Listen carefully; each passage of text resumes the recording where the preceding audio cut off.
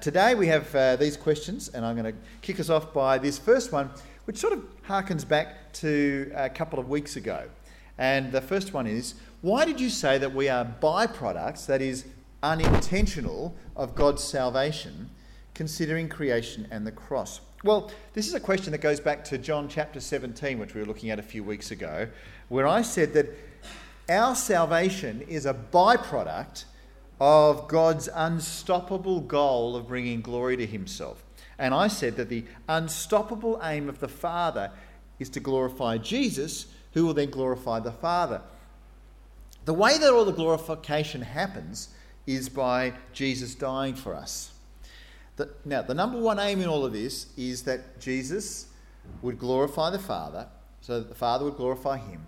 But the way it happens is by Jesus dying for us. So this means it's not unintentional that he saves us. It just means it's the second most important thing that happens. But the first most important thing that happens can't happen without the second most important thing happening. And that is, unless we are saved, God doesn't get the glory. Now, nothing's going to stop God getting the glory, which means nothing's going to stop us getting saved. It might seem unintentional, not at all. It's completely intentional.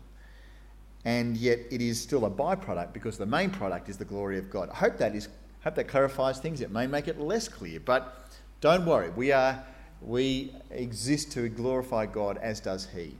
Question 2. How is it possible that the tribe of Benjamin failed to drive out the Jebusites when they'd already been completely destroyed? Did you notice this? I noticed this as I was preparing it, and I was sort of thinking, if I didn't say anything, no one would notice. But you did. And so here's the question. Thank you.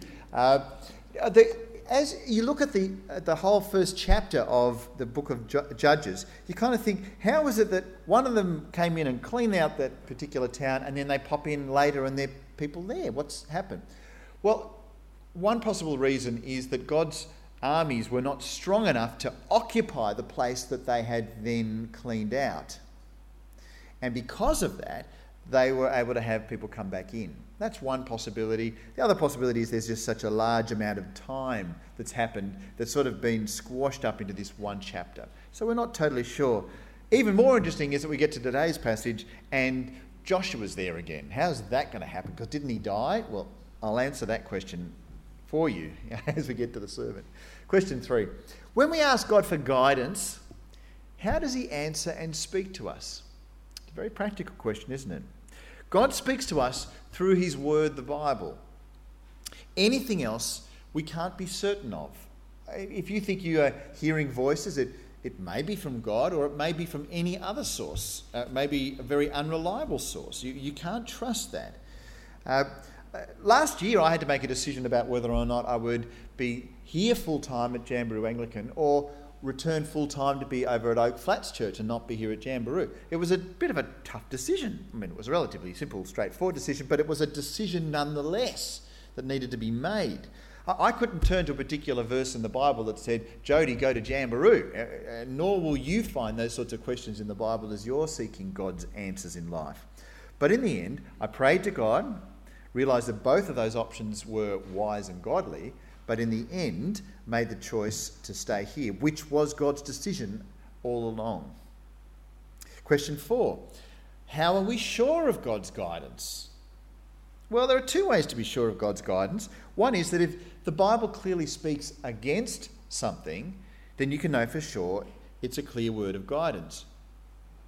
So it might be in a really terrible situation that a woman felt that she should divorce her husband to start a relationship with somebody else, then the Bible says, don't divorce.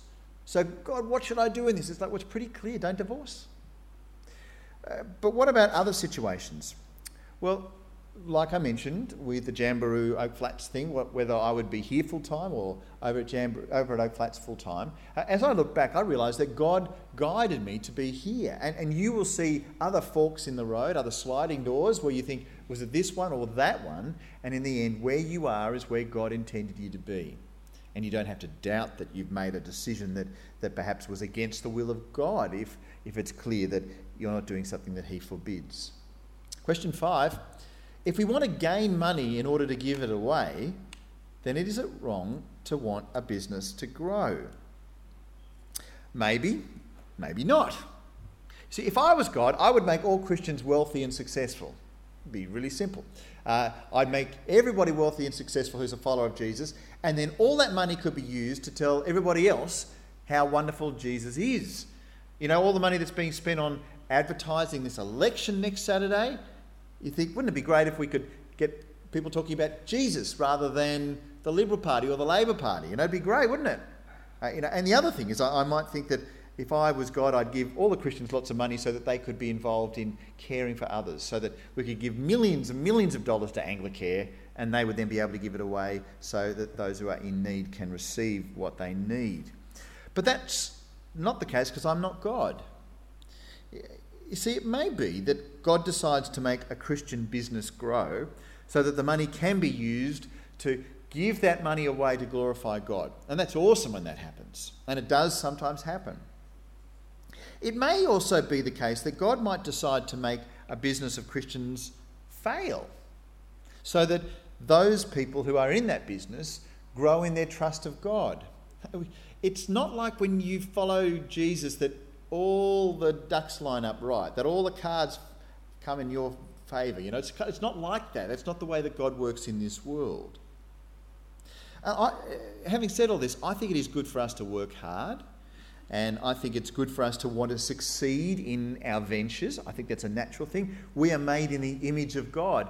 God is a creator God, and he created stuff, and it was good. It was good. It was very, very good. And I think we in his image are wired to want to succeed in that sort of way. We want to create good things that will leave a legacy and make an impact. But the big trap that we mustn't fall into is that we worship our creation ourselves, that we worship the successful business or the successful venture or the things that we do or build or create, because we need to worship God. Because if we don't, then it's really bad, and we'll see that in the time of Judges in a moment. Question 6, is there any sin that God won't forgive? Well, as Parker very clearly mentions in his blurb on the front of the news sheet, which you really need to read, the only unforgivable sin is persisting in rejecting the voice of God until the day you die.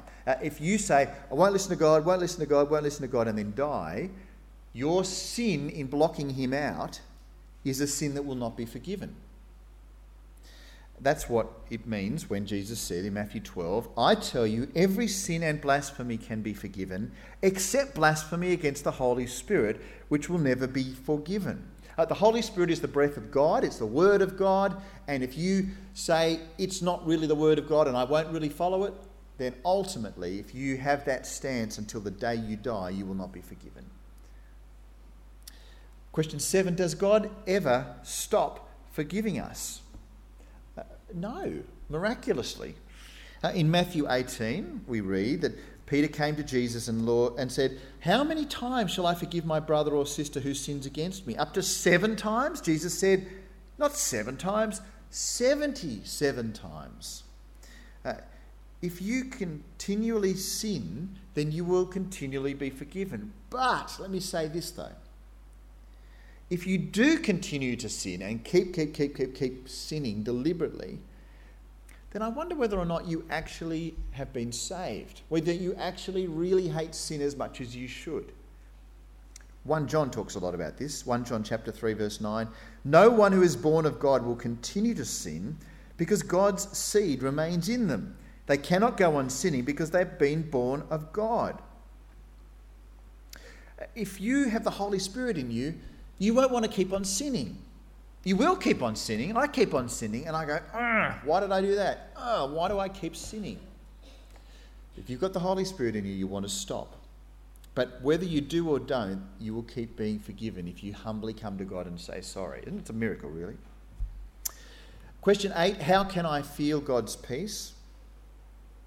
Well, on Wednesday at Merle Frederick's funeral, I spoke on Philippians chapter 4, which says these words. Listen to these words, verse 6 and 7. Don't worry about anything. Instead, pray about everything. Tell God what you need and thank him for all that he's done. And then you will experience God's peace, which exceeds anything we can understand. His peace will guard your hearts and minds as you live in Christ Jesus. I think it says there that when you pray to God about everything and say, I'm stressed about everything, I hand it over to you, then it says that we will experience God's peace. So if you're not experiencing God's peace, then maybe you should pray more, because God's saying, talk to me, I want to give you peace. 2 to come, how can I be assured that I'm going to heaven? Well, one of my favourite verses is in Romans chapter 10, which says, if you openly declare that Jesus is Lord and believe in your heart that God raised him from the dead, you will be saved. So here it is.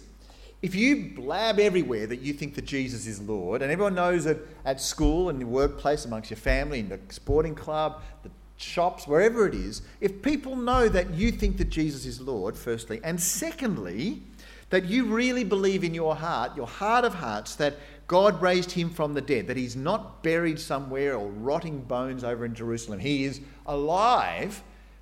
If you say that and believe that, God says here clearly, you will be saved, no doubt. That's the assurance you need. And if you've forgotten that, read Romans chapter 10. It'll tell you yet again. And finally, it's an interesting little question. If you claim to be a Christian, would there be enough evidence to convict you of it? The person who asked this said on the response slip it was more of a reflection question. But I think this is a good one to end with, because if you're wanting assurance about whether or not you think you are really saved, then have you told people that Jesus is Lord? Do they all know that you think that Jesus is Lord? Because if you claim to be a Christian, would there be enough evidence to convict you of it? It's a funny sort of way of thinking about how keen you are as a follower of Jesus if you indeed are one. And it's a good challenge for us as we reflect upon that. Thanks for your questions. There's a ton of them there, and I look forward to answering a few more next week as well.